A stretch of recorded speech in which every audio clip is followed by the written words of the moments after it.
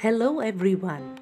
Today I, Dr. Jasmine Anand, in the 11th episode of Literary Shorts, will help you examine the essentials of using an inclusive language or gender-neutral language as explained in the new MLA 9 style sheet. It's been many years that I have been observing the changes in the use of language in the wake of feminism, that we need to replace the words like chairman with chairperson, as the chair can have a lady head too, and we cannot use man for her. Apart from this illustration, many schools teaching religious studies, human rights, trauma studies, disability studies, gender studies and alike have endorsed the usage of inclusive language that is not gender biased, attribute biased, and is non-biblical, non-Brahmanic, and even non-archaic. MLA 9 with this new edition has tried to lend a cosmopolitan outlook to our research by respecting and accepting everyone without any biases, thus abandoning the old exclusionary approach totally. MLA 9 guides us that we need to strive for inclusivity in language, recognizing that our audience or readers include people who come from many different and sometimes multiple backgrounds and experiences. Certain principles help us to choose inclusive language with regard to race and ethnicity, religion, gender, sexual orientation, ability, age, and economic or social status. Let's try to build our writing on such principles by learning with the help of examples from MLA 9 style sheet. Firstly, as we are specifically talking about research in the field of humanities and literature, so we should specify a subject's ethnicity, religion, gender, sexual orientation, disability, age, or economic or social status only if the details are meaningful to the context. Because including such information like African American Congresswoman, female conductor, or for that matter a transgender actor may imply exclusion, thereby situating the subject outside the accepted norm. In this regard, many gender-specific terms can be reworded for gender neutrality. For example, human-made can be used in place of man-made. So avoid using man to mean human beings, humankind, humanity, or people. Gender-specific terms that refer to persons of known gender can also be appropriate. For instance, an individual might be identified as Latino or Latina in Spanish. But in non-specific terms such as Latinx, Latinx,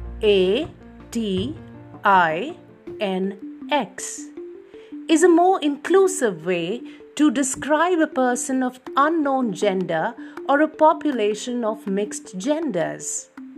This word is used nowadays in gender-neutral terms to refer to people of Latin American culture or ethnic identities in United States.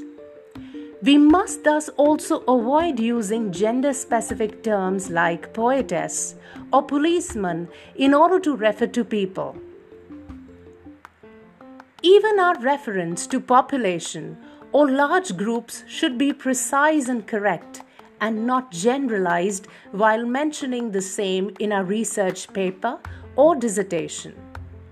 For example, using the terms such as the Muslim community may incorrectly merge the diverse populations and traditions all over the world, including the different sects. So if we are writing about Sunni Muslims in India only as our subject, then we should not be referring to the whole of Muslim community as subject of discussion until necessary. To avoid stereotyping and making generalizations about group identities, we must rephrase statements such as Jews believe to a Jewish belief is, or specify the Jewish community we are referring to in order to avoid generalization or wrongly combining all the Jews under one head. While writing about the identity of our subject or identifying our subject with something, we need to be careful as varied use of language in varied expressions may mean or highlight different things or attributes.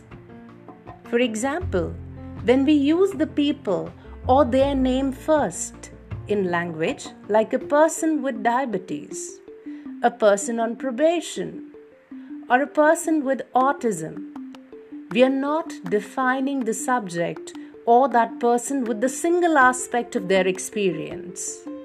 But when we use identity first in the language, for instance, a queer person or an autistic person, the identity or characteristics comes into the focus first. Both the people first and identity first language is valid, but we need to carefully weigh our choices whether we want to focus on the person generally or on some specific attribute or identity of that person. Focusing on the identity will definitely highlight and exclude that person from the rest of the world. Next, we also should be thoughtful about capitalization and styling of certain terms related to identity. So I recommend you to check the dictionary in order to know whether the term is in capitals or lowercase. Generally, proper nouns are capitalized, like Egyptian, whereas common nouns like bisexual is written in lowercase. But when the dictionary gives both capitalized and lowercase forms as options, choose one and be consistent. When you're working directly with an author, or you're discussing a person or community whose preferences are known to you, follow that preference in terms of labeling their identity in smaller case or capitalized version.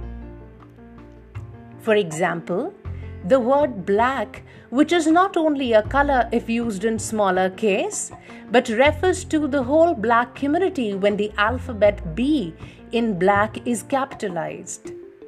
Similarly, in a post-colonial writing mentioning East and West, both the terms are in smaller case, whereas we have seen in Oriental text or text with a focus on the West that the alphabet W is capitalized to show the superiority of the West over the East. This should thus be avoided according to the new MLA 9 guidelines. Another important aspect of all-inclusive language is to avoid placing quotation marks around or italicize the words used to define a person's or group's identity, or to indicate a transgender person's chosen name or pronoun, even when those terms are neologisms, that is, terms that do not yet appear in the dictionary. Hence, we should not be using language or punctuation that undermines a subject's identity. We often have seen that in the sentences in English language, generally the pronoun he is used everywhere. But we must now should minimize the pronouns that exclude the genders other than males. If we wish to use inclusive pronouns, we either should use both the feminine and masculine pronouns, or use only feminine pronouns, or alternate between feminine and masculine pronouns. For example, when a student studies abroad, his or her communication skills in the target language are likely to improve dramatically, especially if he or she avoids speaking English with other students. But still, a better way is not to use the gendered pronouns wherever relevant or possible. For example, when students study abroad, their communication skills in the target language are likely to improve dramatically, especially if they avoid speaking English with other students. Or you may also rephrase it like, studying abroad can help students dramatically improve their communication skills in the target language, especially if speaking English with other students is avoided. Instead of his or her these days, to use a non-gender specific pronoun, often spelled as HIR in smaller case, that is pronounced as here, is used. For example, after Sheena spoke, I had a chance to meet here. We know that Sheena is female. Still, we want to use a gender-neutral pronoun, that is here. We could have used her for Sheena, but only to neutralize the gender specification, we used here, HIR, in small case. Likewise, even they or their can be used in a singular sense as a person's chosen pronoun to refer to a specific individual whose gender is not relevant to the context. For example, Jules is writing their research paper on Jane Austen's Persuasion. In addition to this, they is generally used as a third-person singular pronoun used to refer to hypothetical or anonymous person. For example, each taxpayer must file their return by 15th April. We may also frame a sentence like, I am impressed by the resume of Manjinder, a candidate for the web developer project, and will schedule an interview with them.